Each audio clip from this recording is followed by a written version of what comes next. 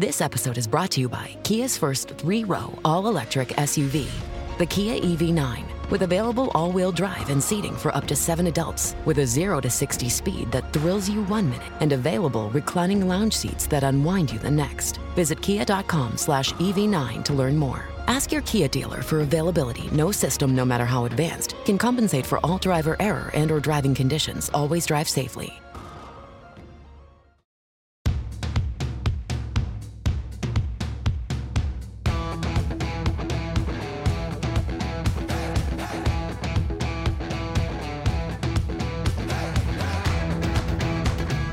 Welcome to the Start Me Up podcast, part of the Sexy Liberal Podcast Network in association with Mueller She Wrote Media. I'm your host, Kimberly Johnson in D.C. Today, my guest for the first show of 2023 is Mary Trump. Yes, I'm excited. Yes, I love her. But before we get into it, the Start Me Up podcast is independent, listener-funded, and woman-run. Visit patreon.com/startmeup to see the variety of tiers offered, including the option to get 2 bonus What's Up episodes per week. Kind of like my online journal where I get a little more personal and talk about whatever is on my mind. There's also an ad-free tier with a much shorter intro. Just visit patreon.com/startmeup. And now please enjoy my conversation with Mary Trump. Welcome back to the show, Mary. Kimberly, this is so exciting. We haven't talked in a while. It's a new year. Yes. And perhaps most excitingly, there's the 8th vote for Speaker of the House going on.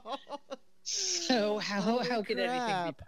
Holy crap. Well, we're going to talk about that in a minute, but I have other things to ask you first that I need to find out first.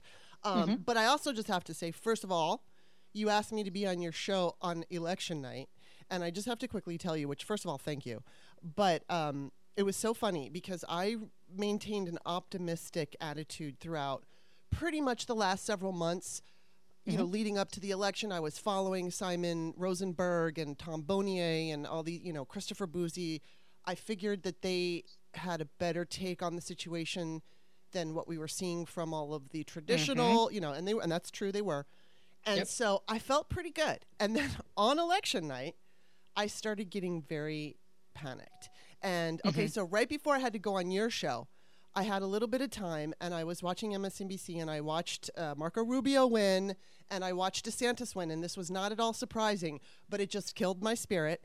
And so then I go on and I'm alone with Jennifer Rubin, which, first of all, thank you for that opportunity. I got to have that alone time with her. But it was so funny because then you came on and you pretty much, we weren't on air yet, but you were echoing the way I felt. And thankfully we had a pretty decent outcome that night, but it was that was really scary. And I don't like that. And we were talking about on the show how elections used to be exciting and fun. And now it's just stomach churning and horrible because it's fascists and it's really about saving our democracy. So anyway, I just had to throw that out there. And I wanted to say thank you for having me on because that was super cool.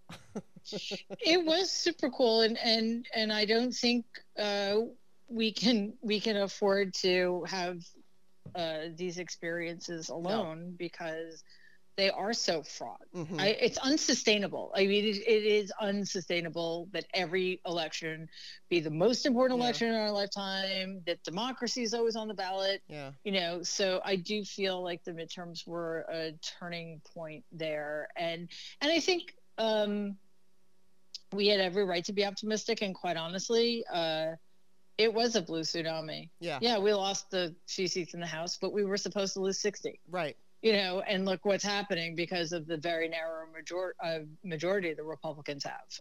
So I think that sometimes when you're going against the tide, everybody else in my orbit was very negative about the midterms. You kind of I was erring on the other side. I really thought that Cheryl Beasley and Val Demings had real shots. And, they didn't for various reasons. So I think that's the fact that we were disappointed about DeSantis and Rubio suggests that we were definitely a little too optimistic. Things, but well, I mean, okay. and we know that, first of all, the Senate and governorships are not gerrymandered. So, that's. I will say I did hear the argument that when like let's say Texas or even Florida, when a state is dealing with decades or maybe not decades, but just like years and years and years and years, elections and elections filled with gerrymandering, they start to lose hope and they don't vote. So even though, in this, say like in the 2022 elections, I think it could have happened, right? If enough people would have shown up to vote, I think we could have overcome it. But I think the people are so used to feeling like there's nothing that we can do about it, and so many people stay home. Half the electorate stays home all the time, and I wish that there was some way we could convince them not to, because it can be overcome. It just, we have to do it in numbers too big to ignore. So, But also, Kimberly, I think you make a really good point, and it's on the one hand people who are sort of gerrymandered out of having any rights. That's true, but it also changes the culture. Yes. Because it makes it seem like the right wing is in the majority. Yeah. Yes. That there are more of them than there are of us. And we cannot discount the enormous power of incumbency. Look what happened in Georgia. Yeah. Stacey Abrams came very, very, very close in 2016, and she got trounced in 2020. Or sorry, 2022. Right. So, people are lazy. The guy's already there. Let's just keep voting for him. Okay, well, quickly, I want to ask you, I know you launched the Democracy Defense Fund last year, and I'm just wondering how that's going. It's great. We had a really successful we started in April, so we had 8 months. And the plan, we're going to consolidate this year. And then in future, I really want to start getting involved in primaries. Because, there were a couple of Democratic primaries that really went the wrong way. Yeah.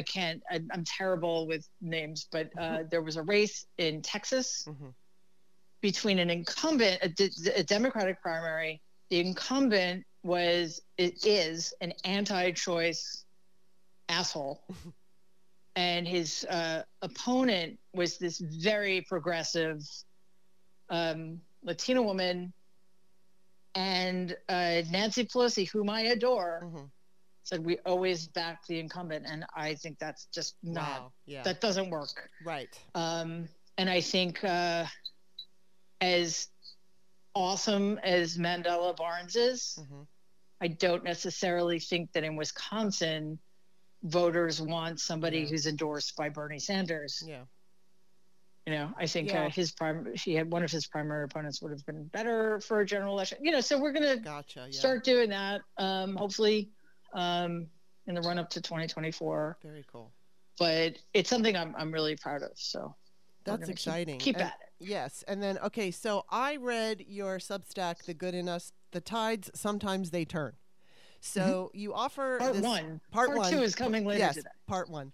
And you offered a fantastic summary of the collective trauma that we've endured during the past 6 years. COVID deaths, armed insurrection, basically finding out that your uncle stole classified documents. Although despite all of that, and also obliterating Roe, despite all of that, we won. And I actually think that killing Roe helped us win, even though I hate that. And so then you wrote, which leaves me in a strange place here on the first day of 2023. I'm not merely hoping that next year won't be as scary or awful or demoralizing. I actually believe it's going to be good. And here's one of the reasons why. For the second time in 2 years, a majority of the American people rose up and snatched democracy from the jaws of autocracy. So yay for that. And we did kind of talk about that. But I think it's so important to remind people because, as I mentioned initially, I focused kind of like I had an optimistic focus. And I did fight with the kind of, I don't want to call it an overwhelming, but I felt with the attitude that Eeyore Democrat, the Eeyore Democrats that are like, just always insisting we're going to lose, always insisting Democrats are weak. And I kept pointing out, hey, look, we won in 2017, we won in 2018, we won in 2020. I think we're going to have a decent showing in 2022. And it's really hard to try to keep up that optimism because you're called the Pollyanna. You're told that you don't understand how things work, or haven't you paid attention to what's happened before. And I'm just like, I'm the kind of person that's like, just because something happened before, there's no universal law that says it's going to happen again. So, we can always change what's happening. And so, this idea that I'm hoping that voters are finally understanding that, hey, Democrats are actually kicking some ass. We're not perfect. We don't claim to be perfect. And, there's always more that can be done. But ultimately, do you think, moving into these next 2 years, because we're always in an election cycle now, it's just always constant. Do you think we're going to see more of more optimism? Do you think because the Republican, first of all, we're going to see this is just proof. What's happening right now in the House is proof of what they're going to, be doing for the next 2 years. We can expect more of this. So do you think that's going to help Democratic optimism? It should. Yes, it should. It really, really should. I think that the problem, the sort of underlying problem, is that when Democrats lose, as you suggested, they get really demoralized and depressed and think that that's just the way it's always going to be. But when they win, they're relaxed.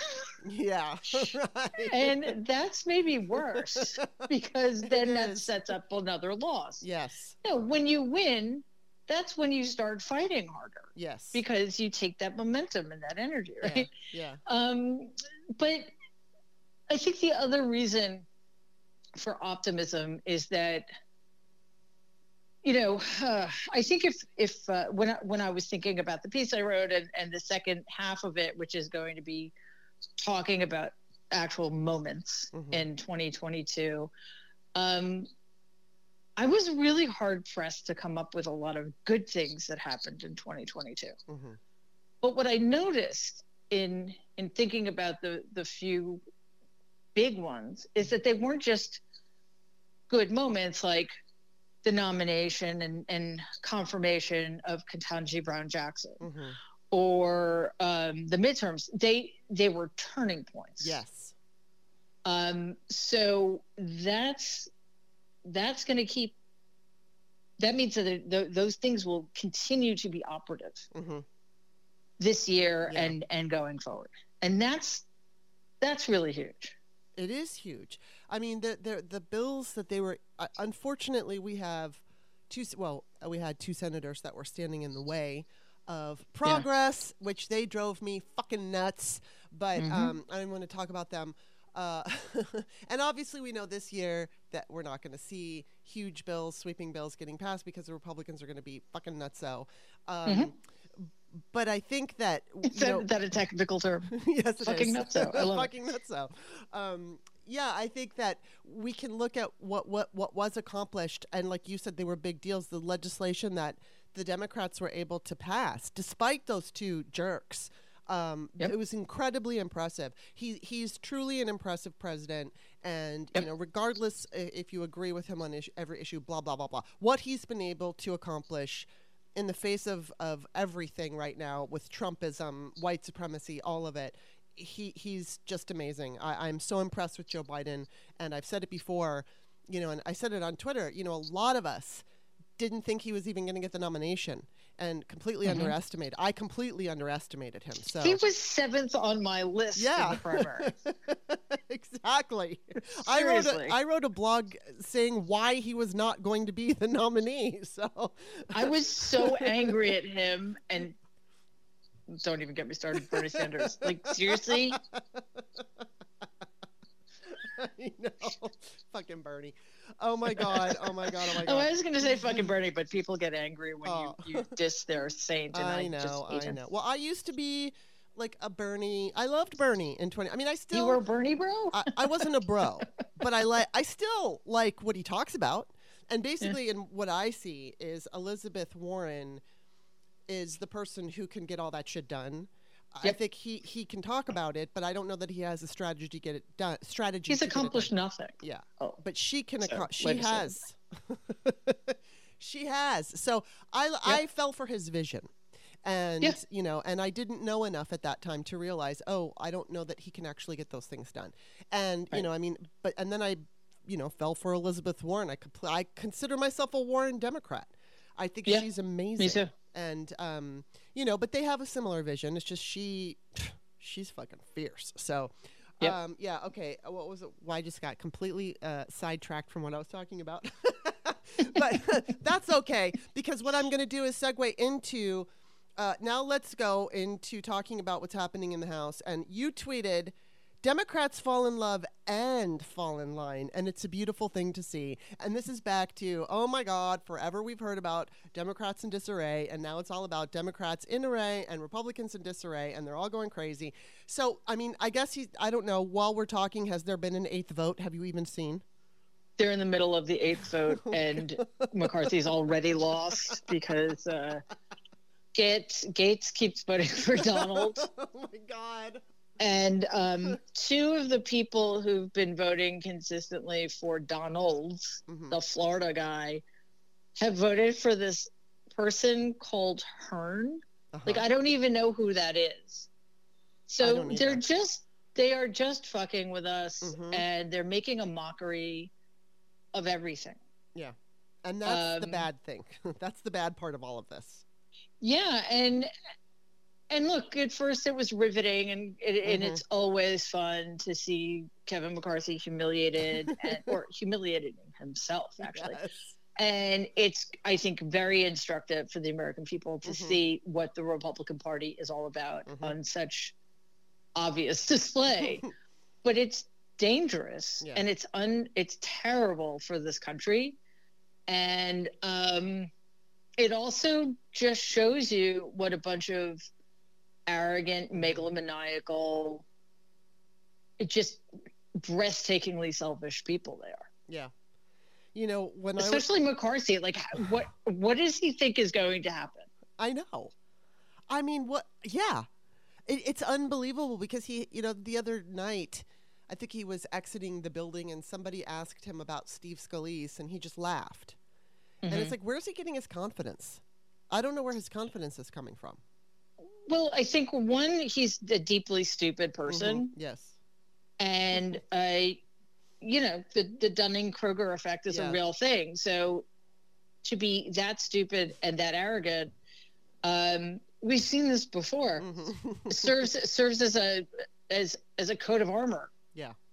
You know, coat of armor? Is that coat of arms? Yeah. Coat of armor. Yeah. Suit of armor is what I was trying to say. So I'm sure he's convinced in his own little mind, because what's the alternative? He feels this humiliation. Yeah, but like 7 times. 8? Like, 8 times. Oh my God. It's just insane. And yeah, I mean, but that, you know, that's the thing. It's like, yeah, we can all take some pleasure, and it does feel better to watch them lose as opposed to watch them, you know, watch their success in destroying democracy. That's always never fun. But it is further degrading our democracy. And we've been through so much of it. And even though everybody, you know, I don't want to say everybody, but even though a lot of people might say it started with Donald, I think, you know, we can go back to Reagan, but we can also go back to, you know, just the Bush years and everything that was happening in the Bush years. And I'm talking about W. And, you know, I mean, it was happening then. And, you know, and then Donald just came along. He was the wrecking ball and just kicked everything. And now it's, like you said, it's instructive, but then you take it like a big panorama look, a global look, and on the world stage, this is incredibly embarrassing and humiliating for us. I mean, I think the only saving grace of that is that most of the people around the world understand that this right-wing movement is happening, white supremacy movement is happening, and they can understand that it's taken hold, you know, of our government as well as other governments around the globe. And so I think it's kind of like, you know, when we watch the elections in other countries, when we watch France and all of that, we're biting our nails too, because we want them to remain a democracy. And so, you know, I think that's the only saving grace, is that I think they kind of understand that the Republicans in this country they're not representing the majority of us. So enough of us, but not the majority.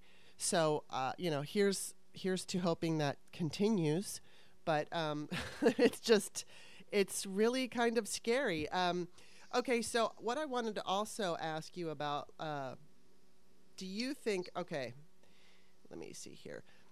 Do you think that, I'm totally switching gears and moving on to the 2024 election, because we know that DeSantis right now is kind of the one that everybody's assuming will be the candidate.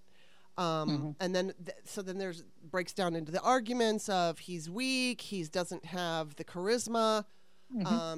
But then again, Republicans march in lockstep. So where do you see things going, or what are you anticipating for this race? Because again, it's already started. We've got a while to go.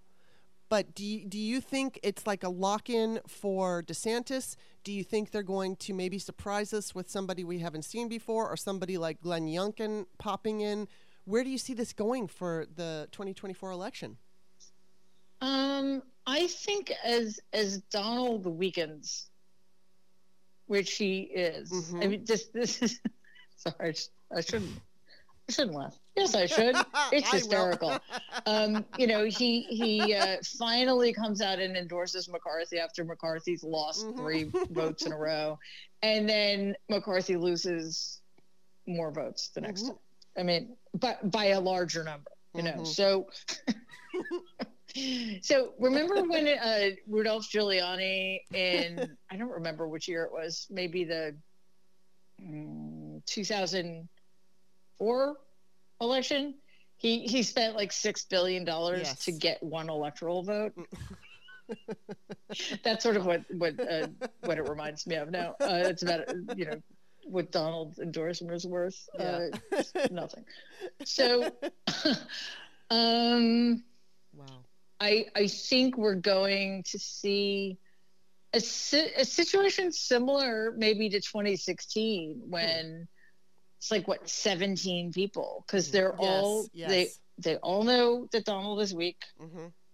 They should know that DeSantis does not play well outside of Florida. Right.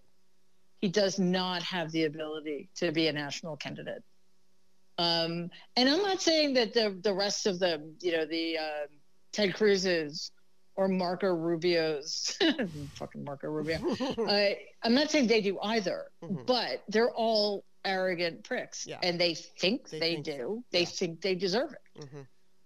So I think we may well see a situation like that. And what's sort of beautiful about that is that Donald will destroy all of them in the process. He'll destroy the party. He'll destroy them personally. Yes. And what we see happening today in the House, which is just sort of a microcosm of the future of the Republican Party, we're going to see that play out even more widely. Wow. No, I think didn't Donald just threaten to run independently? I can't even remember. Oh, that's so funny.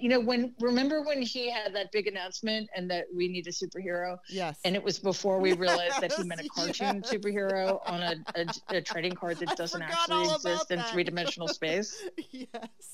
Yeah.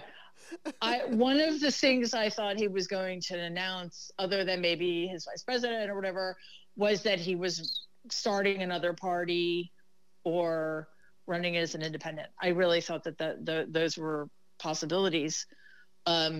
Sadly, we got digital trading cards. Right. But I do think if he feels insulted enough, if he feels threatened and humiliated enough, he would do that. I swear to God, I think there was an article that I posted about this, and I said, "Go for it." It would be here. It is. I mean, you think that we're running out of popcorn now? Exactly. Please do that. Yes. Okay. This was December 31st, Huffington Post, and the title of Trump appears to float third-party threat if GOP won't back him. So, of course, that's my fantasy, right? I think that's a lot of our fantasy because that would absolutely destroy the Republican Party for the 2024 election. And I always, when I was on your show, I mentioned my MAGA relative, as I like to refer to her. And I always think about her. It's like I think about, because she drinks all the Kool-Aid. She buys all the bullshit. And I'm like trying to, I won't ask her, I won't call, I never talk to her about politics. Sometimes she tries to throw things out and I just don't take the bait and, I just move on to something else. But I can't stop thinking about her, especially during, the House thing. I'm like, is she blaming Antifa? I mean, does she think that, this is the Democrats' fault? How, whatever, Laura, I mean, I don't think, she says she doesn't watch Fox News. I do know she had, I think it was Newsmax put on her phone. So at least, she's getting Newsmax. But she claims she doesn't watch Fox, and I kind of believe her, but, Newsmax is worse. It's worse. And she listens to, she used to listen to Rush Limbaugh. I don't know who she listens to anymore. So I don't know exactly. I know she's getting her news there, at least on her phone. But I just wonder, how do Republicans who are, here's how she thinks. Initially, she supported Ted Cruz. I'm like, who supports Ted Cruz? But she did. Well. And then she hated Donald Trump until he became, I guess, president. There was a period of time that she had to acclimate, right? And then she went from hating him to, oh my God, he's the best president we've ever had. So now. Wow. How did that leap happen? Yeah, I don't know. Absolutely unfathomable to me. It is. I mean, okay, but who's going to like Ted Cruz? Like, his own kids don't even like him. Yeah, that's true. But that is what we need to figure out. Yes. Because... yeah. Anyway. Yeah. I mean, what is it that? And that's what I try. I try to get in that psychology, but I'm not hearing what she hears because I cannot listen to the right. I try to. My father always tells me, Kimberly, you have to listen to Fox News, and it's like No, you don't. I'm going to say Mary Trump said I did it, but that's right. But I mean, I get enough from them just from the clips that I see on YouTube not YouTube, Twitter. You know what they're saying? What do you need to subject yourself to that insanity for? It's extremely upsetting. I can't even take it. But it's like, I think, maybe that could be the window, I don't know, into how someone goes from I hate him into he's the best president we've ever had. I don't know how that happens. I mean, again, in future, it's not... It isn't Republican candidates and Republican elected officials we need to worry about. It's the people who vote for them. Vote for them. We need to figure that disease out. And I just want to say something really quickly, that everything I said earlier about, the lead up to 2024, I forgot a major caveat. And it is whether or not Donald is in a position to threaten them. Right. Because he has the base. Yeah. He may have the base if he's in a federal prison, for all we know, or under house arrest, which is more likely in Bedminster or Mar-a-Lago, right? Yeah. So, he one of the things that didn't really get discussed much, which I find weird, even though he directly threatened DeSantis with uncovering or revealing dirt he had about him, is... As the man, as the most powerful person on the planet for 4 years, a sin for which America will never recover, from which we will never recover, he had the power to get all sorts of information about his political enemies. Do we really think that's beneath him? Right. Of course not. Of course not. Oh, my God, this is going to be crazy. Oh my God. All right. You know what? We have to take a quick break, but we will be back after this message. Oh, hey, it's Kimberly. I do 2 What's Up shows for patrons only twice a week. I talk about whatever. You wouldn't even believe it. The stuff that I get into over there is so crazy. Just go to patreon.com/startmeup and you'll see all the tiers. Sign up and be my patron, and I swear to God, I'll be your best friend. Okay, we're back. Okay, now that leads me to, now you mentioned... him being incarcerated or at least house arrest. So I ask this, I've been asking everybody this, and here we are, we're in 2023. My prediction has been that if there's going to be indictments, which I believe there will be, they will happen in 2023. I would guess within the first 3 months, but I'm like, where are they already? It's like, come on. And so we've got Jack Smith, we've got all these investigations, and, there's, of course, the Democratic ears who are like convinced nothing will ever happen. I think there's going to be, and this is what I want to know from you. My guess here is that, yes, we will see indictments, and I think it's just going to be a mix of being satisfied and being disappointed. And I think we'll probably be disappointed in whatever sentencing if he is prosecuted, because it's likely it's just going to be one judge figuring out what's going to happen. One person is going to figure this out, and we don't even know who that's going to be yet. So right. How do you feel about Jack Smith? Where are you in this whole, Garland, Donald indictment, Jack Smith thing? Yeah, first of all, I completely agree with you. There will be indictments. They will be within the next 3 months. Mm-hmm. The reason I believe that as well is because there has to be. This is not a sustainable situation. So if there's a rule of law, we better start acting like it. As for Jack Smith, it's very funny. When I found out that Merrick Garland, for whom I don't respect him and I don't trust him at all, when I found out that he had decided to appoint a special counsel, I was very, very angry. Actually, though, that's one of my important turning points of 2022. Because since I don't trust Merrick Garland and I don't think he's effective and I don't think he has the guts required to do what needs to be done, we are very lucky that he appointed a special counsel and that it's somebody like Jack Smith. So I think that's a really good development. I don't think Jack Smith will do anything other than look at the facts in front of him and make a decision according to law. What is it about Merrick Garland that you don't trust? Well, I mean, Robert Mueller handed him a roadmap to indict Donald for 10 counts of obstruction of justice. There were all sorts of other potential crimes. And almost every single one of them has reached or passed its statute of limitations. Wow. So, yeah. Why? Yeah. I mean, that to me shows that he's not a serious person, or that he's in his desire to be apolitical, he's making incredibly political decisions. Yeah. He's just making them for the wrong side of things. Right. And the fact that it took him so long to start an investigation, it's just, why wasn't Jack Smith appointed within the first 6 months of 2021 or 20? What year was it? 2020. It was so long ago. Oh my God, it was 2 years ago. Yeah, 2 years ago. I hate forgetting that, even though Dean Abdallah reminds me like every day on Twitter how long it's been. I think he got the instructions wrong. His job was to restore faith in the Justice Department, and you don't do that by inaction that emboldens the side of the traitors. Yeah.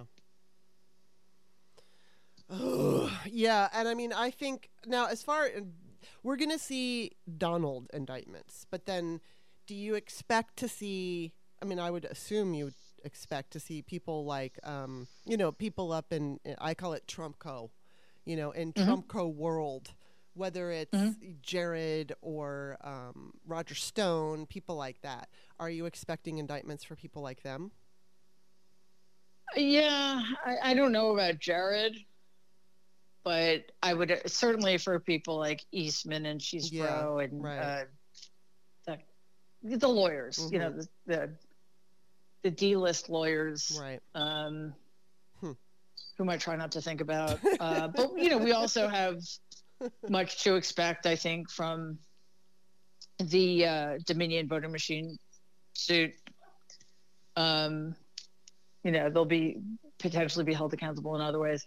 Yeah. I think the much more serious issue is the people who likely won't be indicted, and they are the people right now sitting in the House of Representatives, proving once again that they hate democracy and are simply there to burn it all down. Yeah. The fact that our systems are so weak that they cannot police themselves is a deeply troubling thought. And, we have in the Senate 8 people, in the House of Representatives 100 and something people. I don't remember which ones didn't get reelected, but over 120 people who are, well, we can't say running our government because our government is running right now, but who are in a position of power in in the government they tried to destroy. Yeah. How does that work? Yeah, this is just, God, I don't know. I've heard, I had Jared Yates Sexton on my show last year, and he's usually just kind of filled with doom. But only because he is just explaining what's happening with, fascists and stuff like that. So it's like he sees the writing on the wall, and it's kind of depressing to listen to him. It's funny because I didn't have him on for a while, just especially during, leading up to the election, because I was afraid that I hate to, for lack of a better word, his truth bombs would just be too depressing. And so it's funny because when I had him on after the election, he was actually more optimistic than I've ever heard him, and said, I'm in an optimistic position. And so in the bigger picture here, do you think that we have, how can I say this? I think, there's the political part of things, and then there's just, I remember Ruth Bader Ginsburg said something about, the pendulum always swings from one side to the other. And that's not just in politics, because it's, it's like this whole cultural thing. And I'm wondering if you think we are at a point right now where it's swinging in the other direction, because we have been for so many years, including the Bush. We had some good years with Obama, but then that's when the Tea Party came in. We had the Bush years, then we had the crazy Tea Party situation, and then that launched right into Trump. That's not, let's not forget all the good that was in there, but there was a lot of dark shit, and it was taking over our culture too. And so do you think that culturally speaking, which includes politics, do you think that pendulum is swinging or in a positive way, going in the opposite direction? And that's just like a feeling. Are you feeling that? This is the problem with Ginsburg's statement. It isn't true. The pendulum very often swings to the right, like all the way to fascism. Like that's where the right is right now, and that's where the pendulum was for 2 to 4 years. Yeah, it does swing back towards the left, but it never really gets much farther than center left. Yeah, you're right. The pendulum has never swung all the way to the progressive end of things ever. So that crazy. Needs to happen. But in order for that to happen, the Democrats as a whole really need to start seeing what is happening in this country in terms of fascism versus democracy. And I think a couple of things give me hope about that. And unfortunately, as is often the case, it's in reaction to terrible things, right? The Supreme Court overreach, forced even somebody like Joe Biden to maybe realize that that stupid, useless Supreme Court commission he put together was not going to cut it. Yeah. That what's required is real deep reform, that the behavior of the insurrectionists and the continuation of the big lie, and the fact that the insurrectionists and everybody surrounding them was starting to normalize what happened on January 6th, made even Joe Biden start to use the F word. Although he said semi-fascism, and he only applied it to a certain wing of the party, but still, that's more than a lot in the mainstream media did, right? And I think we are seeing, one of the other really important things about what's happening in the House right now is that we are seeing a united Democratic caucus as, I can never remember her name, but the representative from Massachusetts who nominated Hakeem Jeffries today, she said it 7 times. 212, right. 212. The Democrats are the most diverse coalition probably in human history. Diverse in ideologically, racially, ethnically, religiously, etc. Yeah. And they are hanging together. The Republicans are like a friggin' monolith. There's nothing diverse about maybe some are more Nazis than others, but there's no diversity in the Republican Party, and they can't even use their majority to elect the Speaker of the House. Yeah. So I think that all bodes well for pushing things to a place which, by the way, most Americans want it to be. Most Americans want gun safety. They want, free health care, high quality health care, child care. They want women not to be second class citizens. They want everybody to be able to vote, and on and on and on. Yeah. So I think, I don't think it's ever happened, but I think we're in a better position now than we've ever been in order for it to happen. That is a really good point. Okay, there's a couple more things I want to ask you. So let's see, what do I want to do? I want to ask you the fun question, but I'm going to save that. So, okay, I will ask you about Elon. I don't like Elon Musk. You say as if this hasn't been fun. Come on. Well, it's a more fun question. It's because it's about your animals, and I love animals. But, but I'm going to save that one because I have to talk about Elon just for a second. First of all, today he fucking tweeted out, Kevin McCarthy should be speaker. Oh my God, I hate him so much. So, that's so weird because, wow, I wonder like what his politics are, because the New York Times can't seem to figure that out. I know. He's so grotesque. He's grotesque. And so is the New York Times at this point. So, okay, with Twitter. Now, first of all, you've got 1.6 million followers on Twitter, and I'm pretty sure you don't give a shit about that. Maybe you give a little bit of a shit because it is your voice and it's your platform, and obviously your personality and your efforts and everything that is you. That's why you have 1.6 million followers. Now, I have 80-some thousand. I'm just like the mid-range kind of Twitter, I don't even know, influencer. And the fact that this is happening, I went to Twitter Analytics, right? Because I'm the social media manager now for MSW Media. I don't know if you know that, Allison Gill.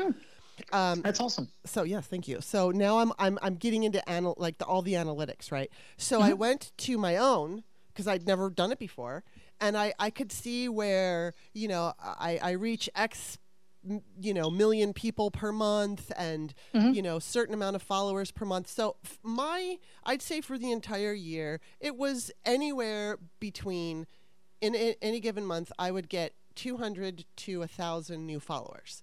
But the month of October, which did Elon come in November? He came in, was it right at the end of October? I think that's when he came in as CEO. But it was October. I was at a loss of 100 and some followers, which that hasn't happened. So anyway, my whole point here is that, here I am this mid-level social media influencer. I had built this huge Facebook page. It got killed off in 2018, right. Long story. And now here, Twitter, I have dumped my heart and soul into, creating my Twitter platform. And I've met amazing people like you. And because of my Twitter platform, I'm able to get people like you and really cool people on my podcast. And so now it's I can see the numbers are going down, my reach is going down, and I'm not really going to be able to rely on Twitter much longer, as long as if Elon is still in charge and everything. And so I'm wondering, I think that this gives us an opportunity. It's depressing for me, but still. And I just don't know what you think about this. But it's like maybe there is this opportunity because our social media, just like our country, has had lots and lots of flaws. And now, we see Christopher Bouzy's coming up. We've got Post. We've got all these, alternatives that are popping up. Do you think, I know this is an opportunity, but do you think we're going to jump on this opportunity to have better social media in this country where we're not allowing Russian disinformation? It won't be owned by foreign adversaries and things like that. I know this is an opportunity, but do you think we're going to make the best of this opportunity? It blows my mind that social media aren't regulated.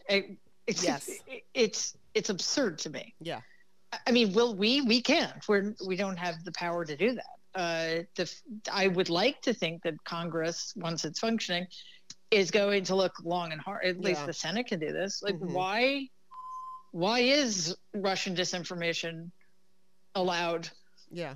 Why is a social media platform allowed to be privatized by a maniac who tried everything in his power to sway an election? Why is it allowed for actual Nazis and, the most vile racists and white supremacists and anti-Semites to be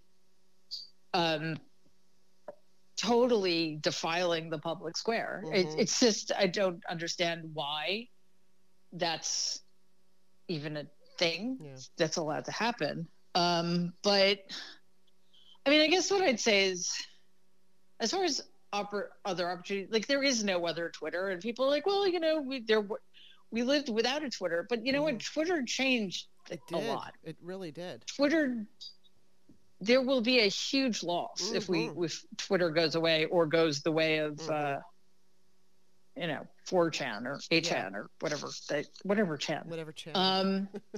So I think, I'm not leaving. I think it's a mistake to cede ground. Yeah. It is problematic that, I think our posts definitely get suppressed. I don't have nearly the reach. But what I will say is I lost 30,000 followers. Wow. I have gotten almost all of them back. So that's a good sign, I think. Yeah. You know what? It does matter to me because I'm proud of it, and you deserve it. I mean, I don't know about that, but I try to, put out content that's useful to people or that's funny or whatever. Yeah. And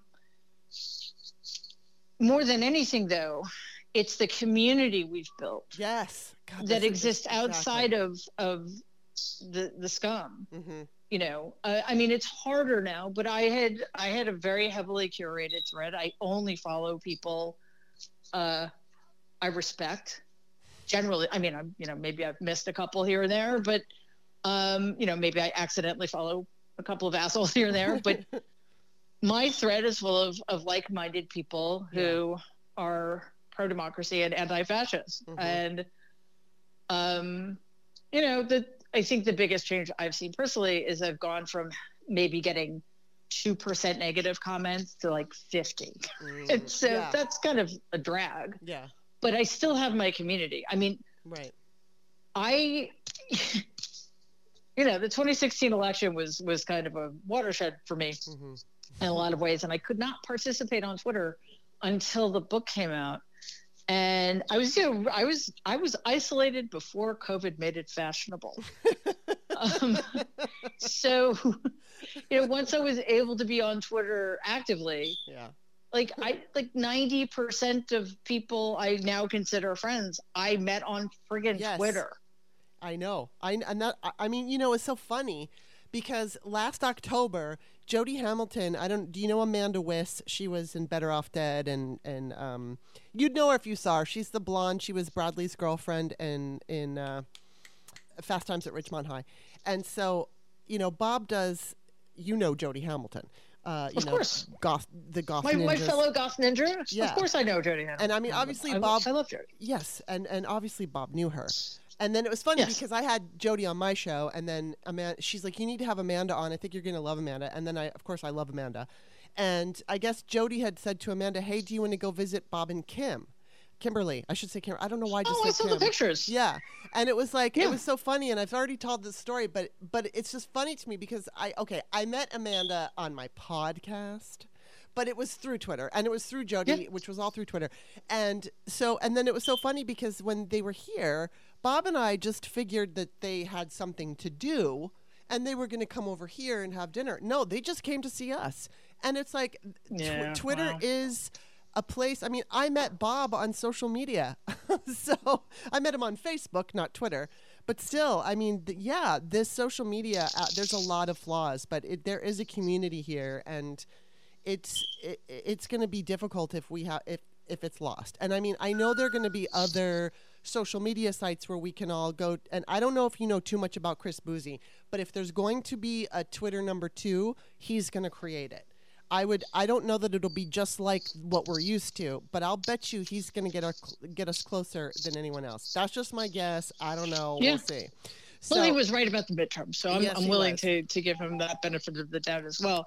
And the other thing that's very important, and again, I'm not going anywhere because even if Twitter 2.0 is invented by somebody like Chris Boozy or somebody else, it's going to take quite a while. Of course, yes. For it to reach critical mass. Yeah.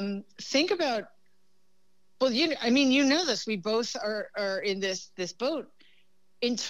People depend for their livelihoods on their ability to promote things on Twitter. Yes.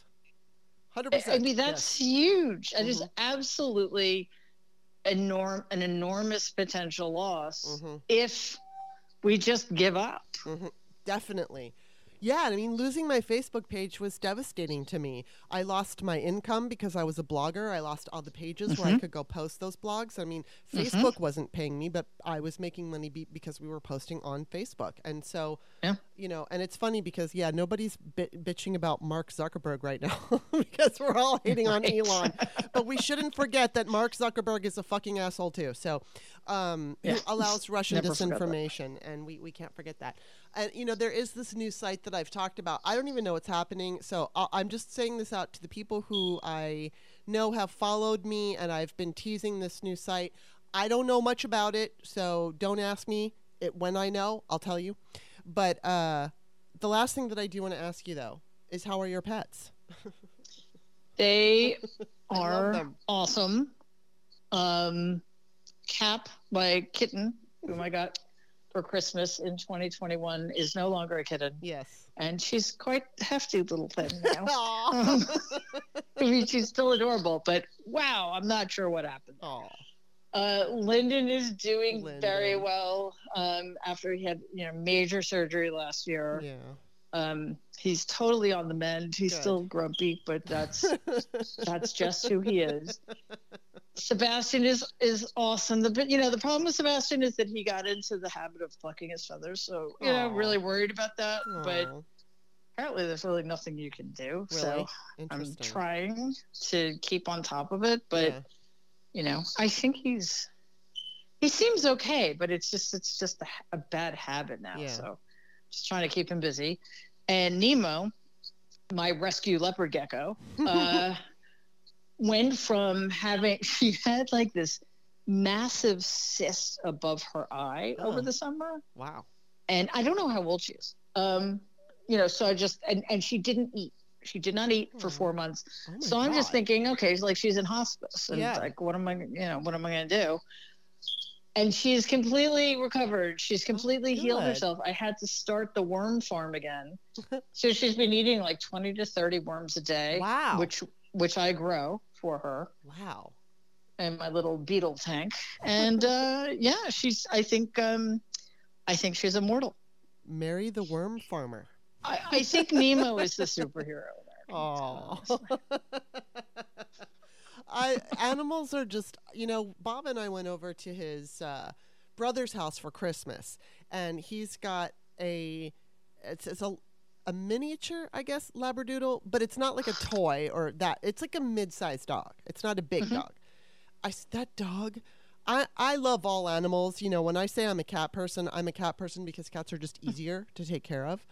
Yes, same. Totally same. But I love all of them.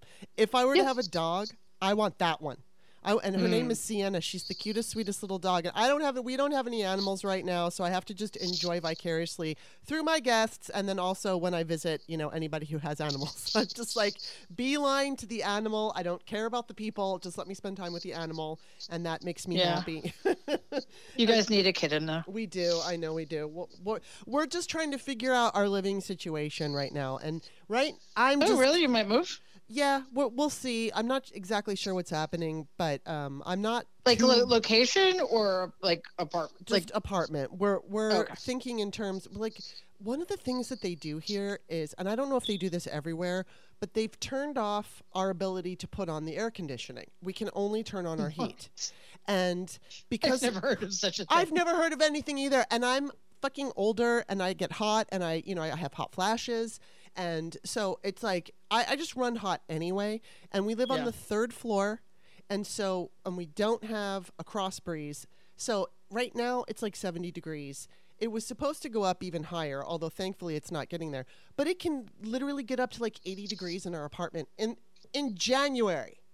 And then the jerks who live underneath me, they smoke and they burn incense. And it just comes up into my office, and I get so angry. and then it's like I have to close the window, then I'm really hot.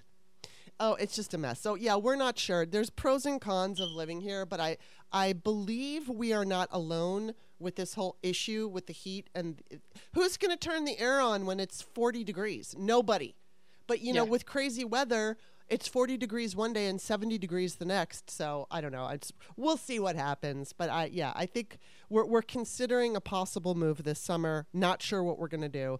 But that would also determine if we get a kitten, which I want. And I want 2. Right. I want 2 kittens. Because you have to get 2. You have to get 2. All right. So before I let you go, that was not my last question. I lied. This is my last question. What do we have to be we did talk about a lot of this, but what do we have to be hopeful for? That I truly believe that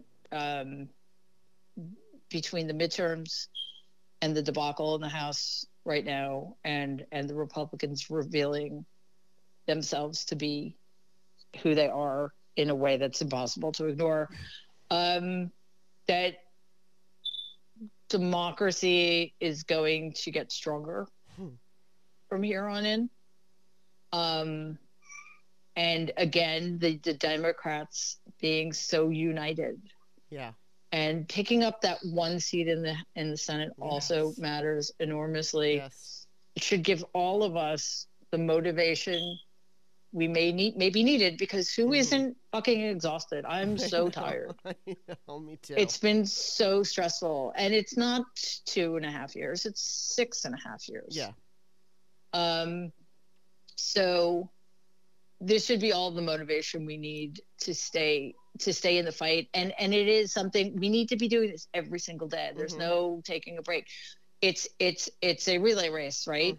So if you need to tap out or hand off the baton, do that, take a break. But we collectively can't be like, oh, cool, we won the midterms, we did better than we thought we were going to do. Well, we'll see in 2024. No, this is not how it works. This is, that attitude, or the Republicans did the absolute opposite, which is why Dobbs was overturned, which is why there's a 6-3 supermajority on the Supreme Court. We need to have that same kind of mentality, with the understanding that what we're fighting for is for everybody in this country to be equal and have the same rights and to have better lives, and that should be a lot of motivation. And I think you're right. I mean, and I'm feeling that way. Everything that we're seeing, even though it's humiliating and embarrassing and all of that, it's definitely, I think it's going to charge up a lot of us and make us feel, it kind of was like, if you try to lose weight, the first couple of weeks, you don't see anything, and it's really hard. But then one day you put on your pants and they're a little loose, and all of a sudden you're like, I want to go work out. So it's like, I just hope that this is like the shot that we needed, the shot of enthusiasm, optimism that we need. And I think we're going to do it. So as long as you're still on Twitter, as long as you're still writing the good things about, our world, our country, if we're all just going to keep this community going, I think we can do it. I really do. Yeah. So I do too. Yay. All right. Well, before I let you go, tell everybody where to find you. I am on Twitter at Mary L. Trump, and my Substack is called The Good in Us. Substack it's a newsletter on Substack. It's called The Good in Us, and my show is on the Politicon YouTube channel. It's called The Mary Trump Show, so fairly easy to find that. And I'm sure I think everyone knows. that's all of my places. Yes, I mean, because I'm not really on Facebook. No, but you're huge and everyone knows you. So just in case you didn't know any of those things, and of course, I'm on Twitter, Author Kimberly. I'm also on Post at Author Kimberly, Ley at the end of my name. My books are on Amazon. Thank you so much for returning to the show, Mary. Thanks for having me, and thank you for everything you do, Kimberly. Oh, You're awesome. Thank you. Big hugs. You too. Bye-bye.